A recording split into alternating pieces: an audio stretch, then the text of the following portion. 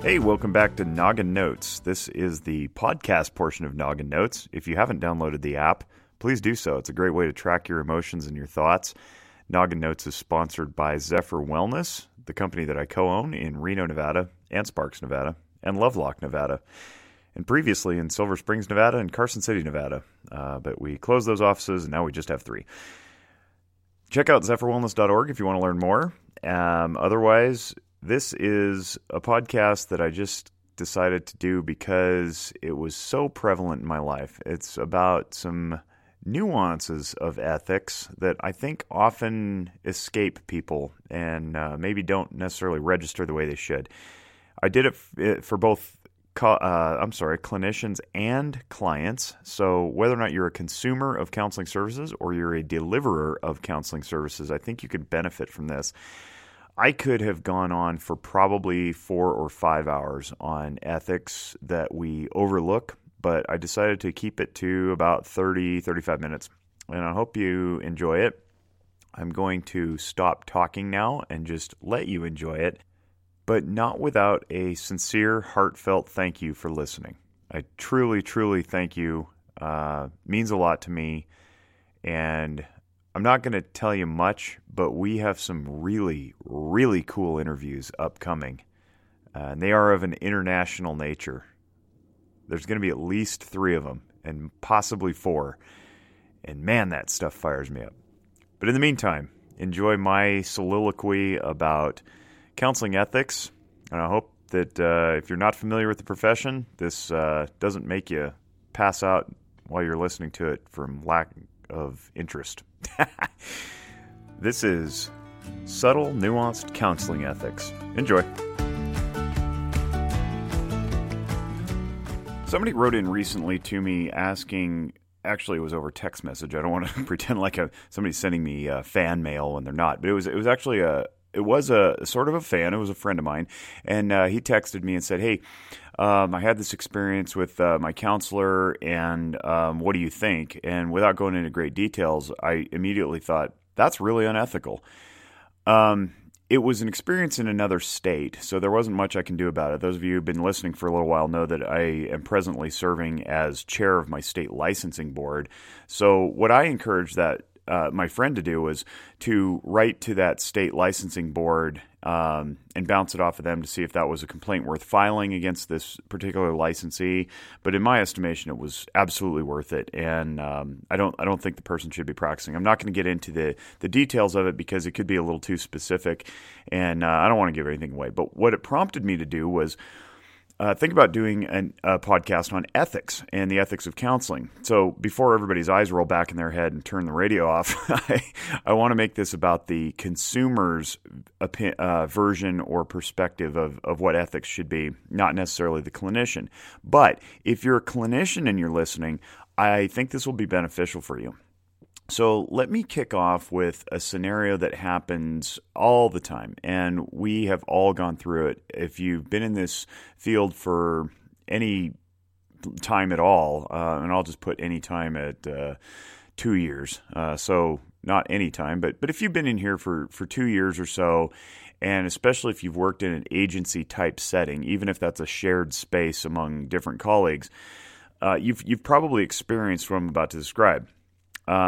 You finish session, you walk your client up to the front, you're continuing to talk about the client's issues, and you open the door to the lobby, or you walk into the lobby or wherever the public may be, and somebody's sitting out there. Now, it seems harmless enough, but what you've done, if you're the clinician, is you've inadvertently breached that person's confidentiality if you're talking about clinical matters. Now, if you're just talking about the weather or when they're going to set up their next appointment, that doesn't count. That's not an ethics breach. It's not a privacy breach. It's not a confidentiality violation. But if you're talking about how they can really use the journaling technique that you gave them to keep track of their thoughts in, say, a mobile app, Noggin Notes, for example, shameless plug, and that conversation carries out into the lobby, now you've breached all those things. And the person sitting in there in the lobby listening to you talk to your client, as harmless though it may seem on the way out, now probably thinks, do you talk to me or about me in front of other people the way that you just did this person. And so it has a real chilling effect on the next person walking in. They may not want to share a bunch. They may simply be distracted thinking about what the other person exiting the agency or the lobby is going through, and they can't fully focus on their own clinical time. So I want to pay some heed to that, along with some other very seemingly innocuous things that happen in our profession. And I also want to spend some time talking about how we can work to make this profession cool and trendy without violating those same ethical principles. So I mentioned at the outset that this would be also for the audience as well as some colleagues who may be clinicians listening. What I want the audience to hear is that if you encounter a situation like I just described, or any of the other ones that I'm about to put forth, it's not your cue to go screaming to the licensing board to have your clinician's license jerked. What we want in this field, just like we would want from our clients, is an ever-progressing evolution of continual personal growth and consciousness. We want to build our own awareness so that we just keep getting better and better and better, right? So we don't want to come down like a ton of bricks on somebody who inadvertently broached confidentiality or broke an ethical rule. We want them to learn from it, just like we want our clients to learn from their poor decision-making or mistakes or what have you. So if you're a client and you experience something that sets you a little bit uneasy, or you have some alarm bells go off in your head about, maybe or maybe not that was appropriate, go ahead and bring it up with your clinician first. And I will just go ahead and make a blanket statement and say, make a should remark. If your clinician is worth anything, they should receive that feedback well and try to have a dialogue with you about what the offense was and how they might correct it, or at least explain why it may or may not have been unethical and what they can do about it. And then also tell you what you can do about it. A good clinician who is transparent and open to feedback will also have on hand his or her professional ethical codes at the ready. So, for example, I belong to the National Board for Certified Counselors, and that NBCC, you can find out more at nbcc.org. They have an ethical code. The American Association for Marriage and Family Therapy, which I belonged to for about 8 years but don't anymore, has its own ethical code. The National Association of Social Workers has its own ethical code, and that would be binding upon clinical social workers. The American Counseling Association has its own ethical code, and so on and so forth. There's also ethical codes for substance abuse counselors, psychiatrists, psychologists, and I'm not going to get into all of them. But what I will say is that most of them have a very common thread. So if you pick up one, you're pretty much picking up the others as well. So any clinician who's licensed by his or her state should have at a ready access one of their ethical codes. Because of the work that I do with my licensing board in the state, I have pretty intimate knowledge of most of the ethical codes.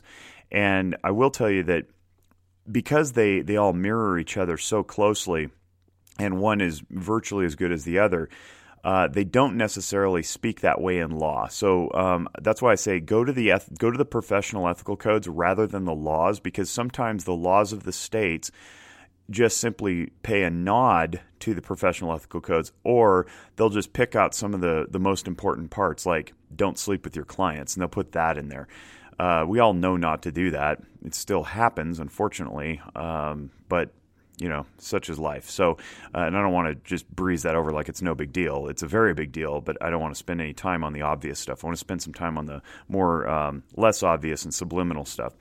So don't go to the laws necessarily, because they tend to have more technical language that governs the governance of the profession, if you will, how to administer licenses, what constitutes an ethical violation, how to file those complaints, how the boards get appointed, that kind of stuff. It'll just confuse you and bog you down. Instead, just go to the websites, and you can just Google counseling ethics, and almost you'll get a laundry list. So any of those will do. I've spent enough time on that. I'm going to move on. I'll give you another situation. There's a difference in our profession between what's called directive therapy or directive counseling and then non-directive counseling. There is a line. It's faint, but it's there. And it doesn't necessarily mean that it shouldn't be crossed. So what we are often taught in school when we're going through the counseling education process is that we want to be non-directive. We want to reflect. We want to be present. We want to validate. But we don't necessarily want to give suggestions or solutions or advice.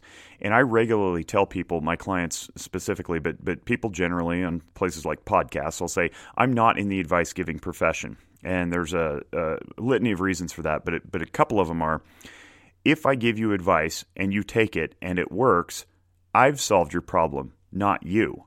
That's problematic because it could create a dependency, and I don't want a dependency. I mean, it's good for the pocketbook because I keep you on my calendar, but that's unethical too.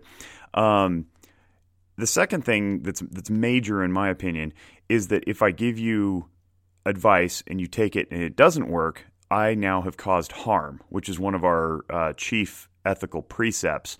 They are non-maleficence, which is don't do harm; beneficence, meaning do some good, help somebody; fidelity, meaning be true, be honest, be transparent; justice, meaning do the right thing and act on behalf of your clients if need be, do some advocacy work for policy and so forth; and then autonomy. Now, they're all supposed to be equal, but I believe autonomy is probably the most important one because I think it gets violated the most. And autonomy simply means that as a clinician, I honor the client's ability to make decisions for him or herself. That's it. Autonomy can be defined a million ways, but that's basically the principle of it.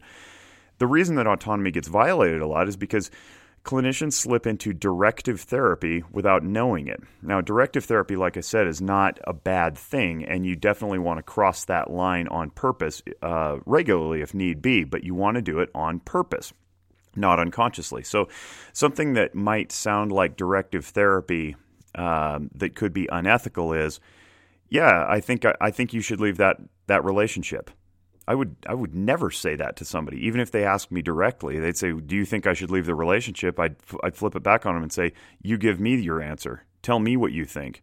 And if they're really, really stuck, I would do a technique that's called rolling with the resistance, or resting in ambivalence. If they're back and forth, that's ambivalence. But if they're resisting, you just go with it. Go, it sounds like you're not ready to leave the relationship. And then I go, well, but I really am. Go, well, it sounds like you really are ready to leave the relationship.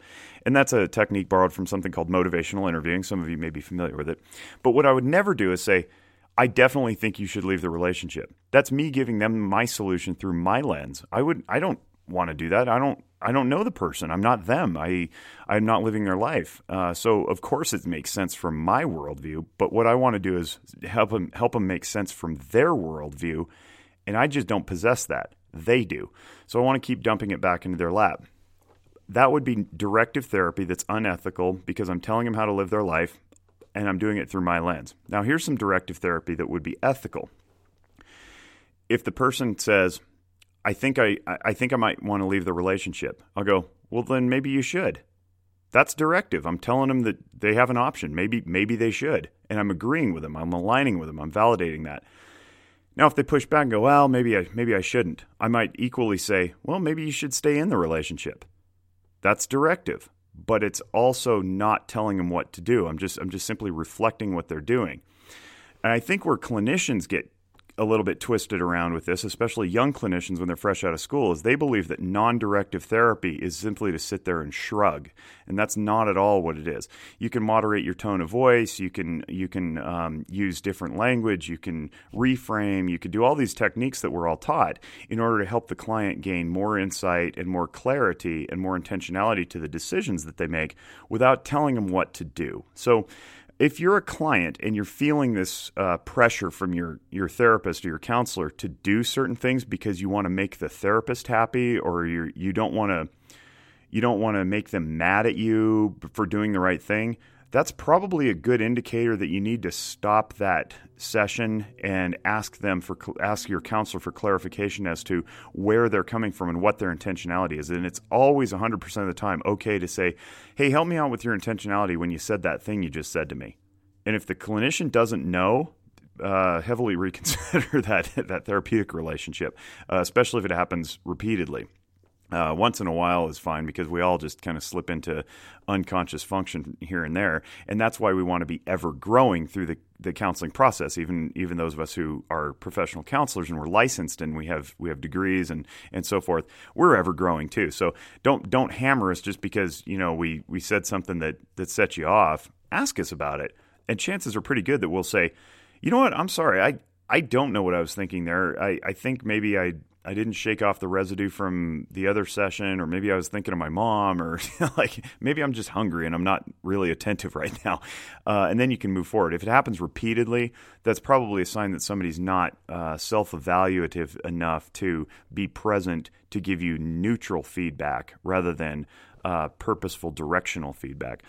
I'm going to take a quick break, and we'll come back after the break to talk more about the concept of ethics, how you can identify what ethics look like on the good side versus the bad side. And I'll use a couple more vignettes to illustrate this, and I'll also talk about the analytic self if we have enough time. You're listening to the Noggin Notes podcast, and I'm Jake. Okay, we're back, and we're talking about ethics in counseling. This is a very brief overview. It's not meant to be an ethics class. If I were teaching an ethics class, it would probably take 2 semesters. I know those of you who are listening who went to grad school for counseling are like, what do you mean 2 semesters? Mine was only a semester. Well, that's how I would teach ethics. I would take 2 semesters. And then I would teach law, and that would also be 2 semesters because, frankly, I just don't think we get enough of it, and I don't think we get it deep enough. But my personal opinion aside, I'm just going to cover a couple more anecdotal examples of ethical nuances that may occur in a session or within an agency setting that may just kind of blow by everybody's radar without being noticed. And I want to start by talking about something that happens frequently, which is the difference between consultation and gossip. So we want to be able to consult with our colleagues about matters of a clinical nature relating to our clients. That's how we get better. That's how we provide better service. And chances are pretty strong that if you're receiving your counseling services from an agency as opposed to an individual who is, just has a shingle tacked up in private practice and doesn't work with anybody else, and I want to be very, very clear about that. I really mean doesn't work with anyone else. I don't mean a conglomeration or a group of private practitioners sharing a workspace. That's more or less an agency setting. It's just structured differently for business purposes and so forth. But this is really important. The person who's in private practice and doesn't necessarily interact with the outside world or have colleagues right across the hallway with whom they can staff cases is more likely to slip into a siloed manner of thinking. And by silo, I mean, a tube where you bury things underground like missiles launched from a silo, or you store corn in a silo. It's insulated, it's isolated, and it's separated away from everything else. So if we're working in silos, we don't get a lot of growth, we don't get a lot of feedback, and even in this day and age of technological communications that are sweeping the planet, there are people who just are very insular in their workspace, and that leads to very insular thinking more often than not. So agency settings, if you're a clinician listening, you're probably throwing up a little bit in your mouth because agency has become a bad word in our profession. Zephyr Wellness and a few others are trying to change that by structuring our philosophies differently. But what an agency setting does, or what a group practice setting does, is it gives access to colleagues' feedback and input. And you'll get a variety of answers and inputs and conceptualizations and feedback when you have diverse groups of practitioners operating together. So here's the difference between gossip and consultation. Consultation or staffing is done intentionally for the sole purpose of clinical growth and insight. Gossip is, hey, you're not going to believe what my client just told me. That's not okay. That's not cool. It's unethical, and it has no clinical purpose. Me going next door and saying, hey, I'm really stuck with this 14-year-old who is engaging in these behaviors I've never heard of before. Can you help me out? That's consultation. And when we consult, we should be very mindful not to share, especially if we're in a private practice group setting, don't share specific names, identifying information, and so forth. Now, in an agency setting, if you're an employee of that agency, you're generally covered by agency policy that says the client is a client of the agency, not necessarily the clinician, and you're protected in your conversations about that client. What happens, though, in agencies is gossip, because the overall feel of the agency is that because every patient or client is a client of the agency, we can all talk about them all the time. And that's not at all okay. It's against HIPAA, it's against ethic, it's against a lot of things. And in some agency settings, like big hospitals are an agency, they've got a lot of practitioners and a lot of patients. Their software, where records are kept, the electronic health record system, often has password-protected logins when a clinician or a physician or some employee of that agency or that hospital has to log in and treat another employee. They may be from a different department, different shift. They may never even cross, especially if it's a statewide hospital or like the Division of Health Services for a state or the Veterans Administration. There's lots of ways that people could poke into each other's records. But you don't want to do that unless there's a clinically necessary reason to do so. Because if you just open up just anybody's record to poke around and see what's going on, that's unethical. There's no reason to it, and that becomes tantamount to gossip. So whether or not you're actually verbalizing it and words and sounds are coming out of your mouth in the hallway, or whether you're just poking through the hard drive or the cloud, both are unethical if you're not doing it for clinical reasons. I can tell you that because my wife works as a nurse at a local hospital here in Reno. It's a very large hospital. There's like 5,000 employees. They're in different locations across northern Nevada. Those same hospital employees get their treatment at that hospital. So, of course, you're going to encounter people who could potentially have access to your records. What we're doing is we're trusting the ethic that they're not going to go in there and go, "Psst, did you notice what our manager was in for?" We don't want to do that. That's not cool. It's not ethical. And you should lose your license for that because it inherently means that the patients can't trust you. So we want to be mindful of that. And when we're having conversations in the hallway about clients, we want to be intentional about them. We want to have the doors closed, and we want to protect patient privacy while we're having those interactions. And we want to be intentional about why we're having them. So that's the difference between consultation and gossip. Similarly, for the clients, if you're listening, because you're probably glazing over right now, hearing me talk like I'm talking to clinicians. If you're a client and you're in mental health care somewhere, you may have signed a release of information, or commonly known as an ROI. And on that ROI, it has a bunch of language, but it specifically releases us to talk to other people about you who are outside of the organization, typically. Those might be social workers if you're working with social services, say if you're a foster parent or if you're a parent dealing with social services and you're struggling with a custody issue and you're trying to get regain custody from the state for your kid because there's a CPS case open or something like that. There may be also releases of information for juvenile probation for us to talk to the probation officer about your child. We may be talking to psychiatrists, psychologists, primary care physicians, wraparound workers, even other relatives, maybe caregivers who they take care of your child because you are working all the time, and so you can't necessarily deliver your kid to the appointment, but you get your next door neighbor to, or your aunt, or something like that. So we'll have these releases of information, and on there should be language that says this is only for the clinically necessary use that is stated, meaning I can't just go call up a juvenile probation officer and run my mouth about how difficult the kid is that I'm treating. That's not appropriate. Now, if I call the probation officer and report to them the progress or the lack thereof, that's appropriate. That's clinically appropriate. So you usually will put an agency's name on there, like Washoe County Juvenile Services. Well, that's pretty broad. That's hundreds of employees, but it doesn't give me as a clinician license to go talk to just any old random secretary because they work at Juvenile Services.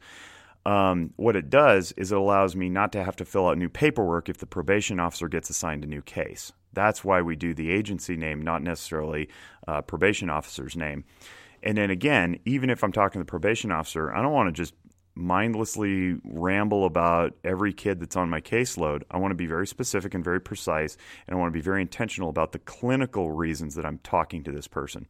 So under all those circumstances, it's very rare that we would have just random conversations about clients that we're treating with people, even if we have releases of information. So if you're the client and word gets back to you that somebody heard something about your kid and it seems fishy to you, again, ask your clinician how that came to be, and hopefully you'll get a straight answer, and they'll give you some intentionality, and they'll say, well, yeah, I called him the other day to discuss his attendance or something, and then hopefully you'll go, oh, okay, that makes sense.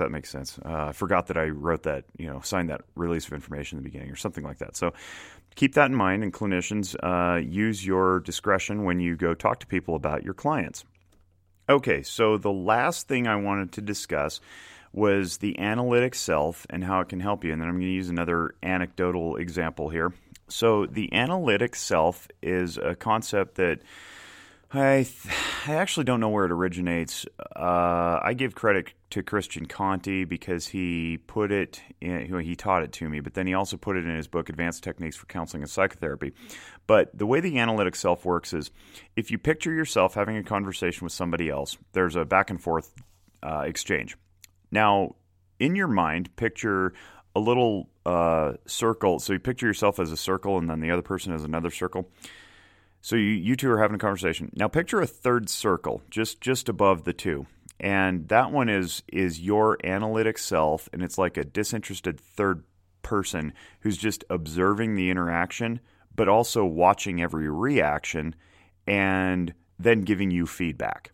So it improves your communication. Now, along the way, you're going to be mindful of what's going through your head, your impressions, how your information is being received, facial signals being sent by the other person, body language. This, by the way, the facial expression thing is why the emotions are so important. Listen to the Emotions podcast if you would. And all that is being processed by you, the discusser, the speaker, the person who's in the interaction, okay? We use this in our field because it helps us maintain a little bit of a distance from the client so that we don't get into a ping-pong back and forth, buddy-buddy conversation. We want to maintain a clinical lens while we're having our conversations, and the analytic self helps us do this.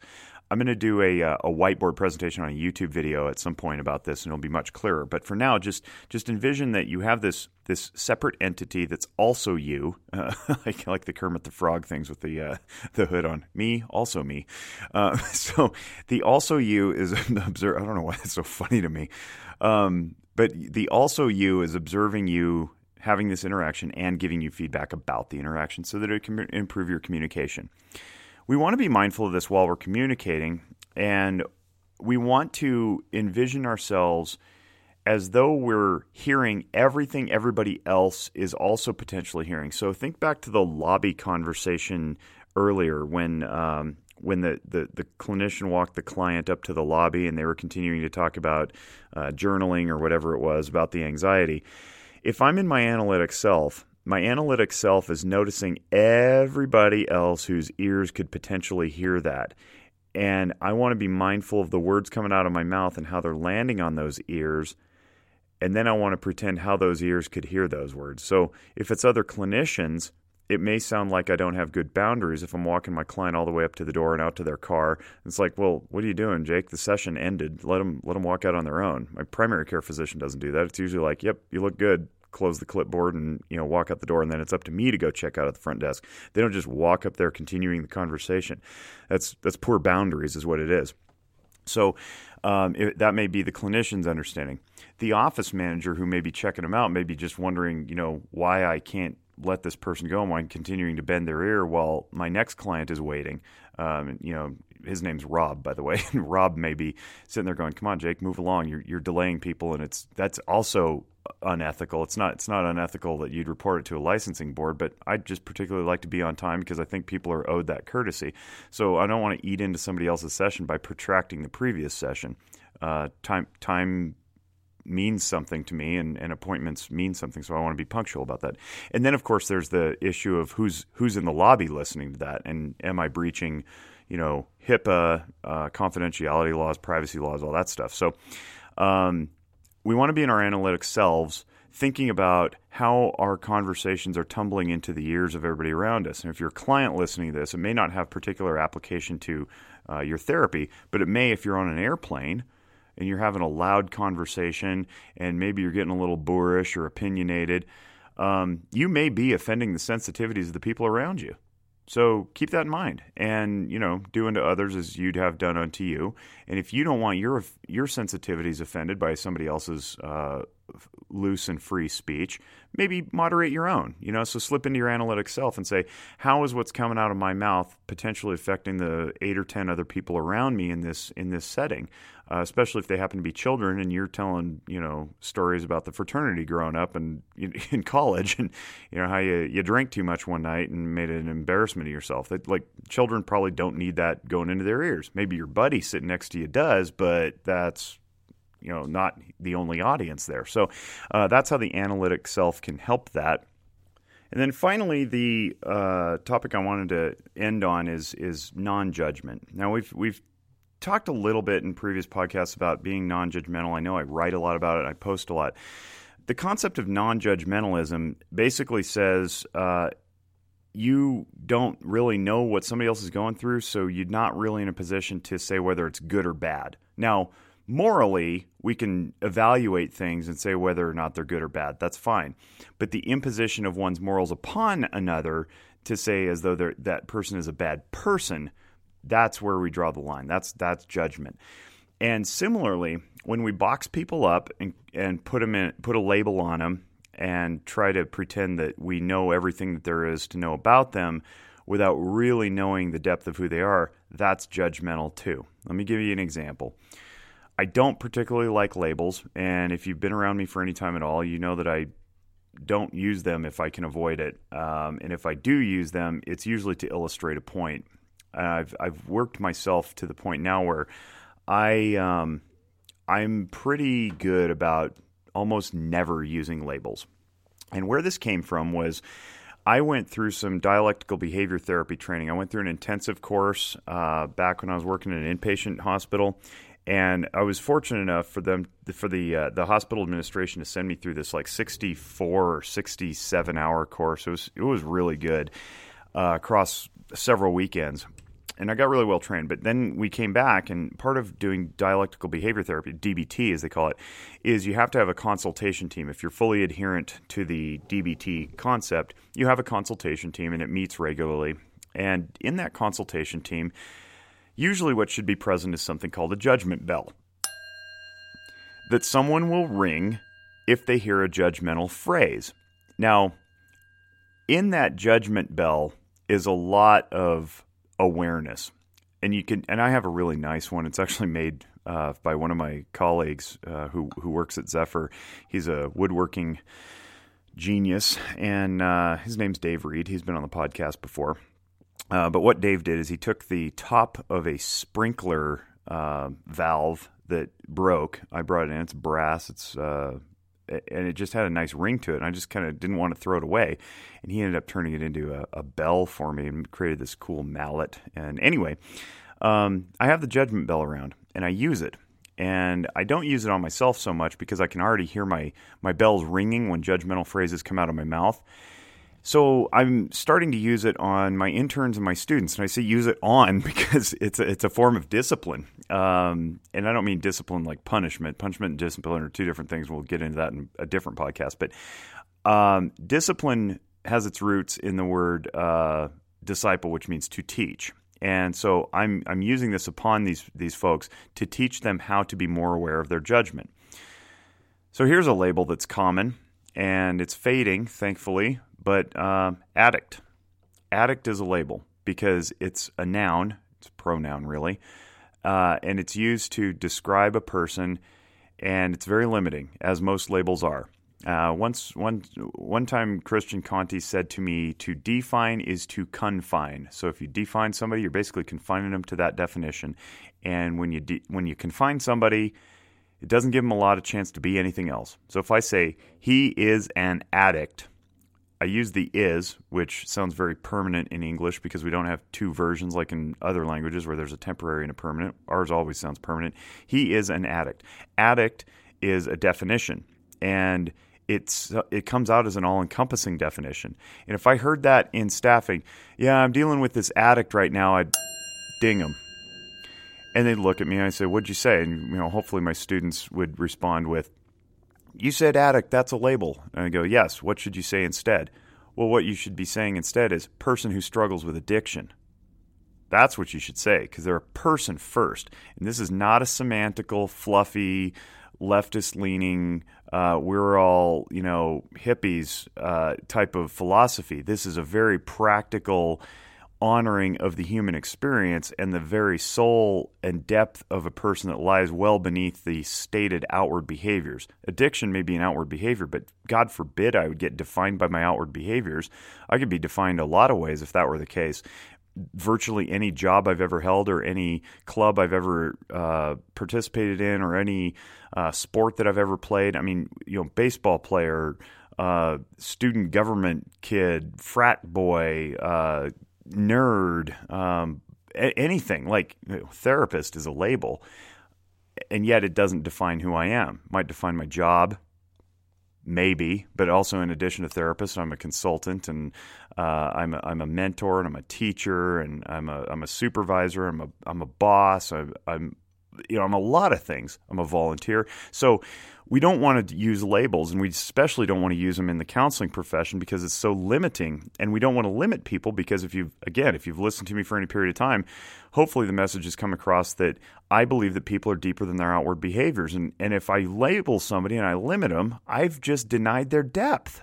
And who wants to live a shallow life? I want to be honored for my depth.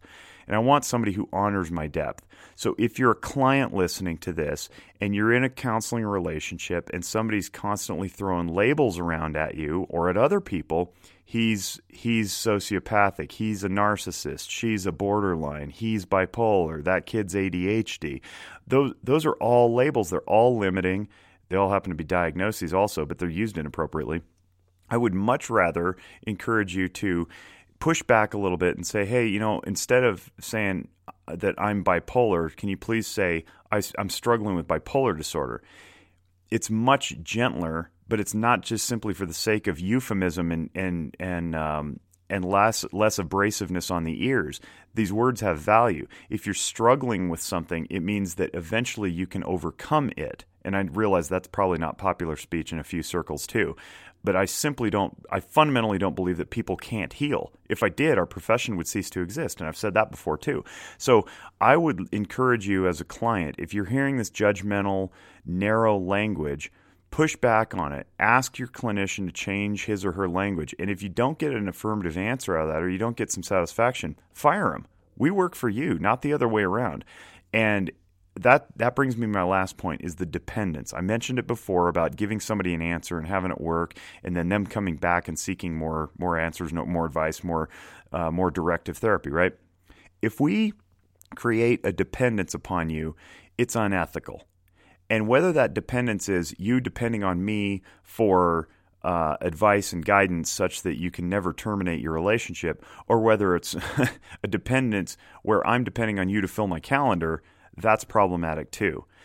One of the ethical codes that is common across all of the ones that I mentioned at the outset is that you do not continue service with somebody unless it's reasonably clear that the client is benefiting.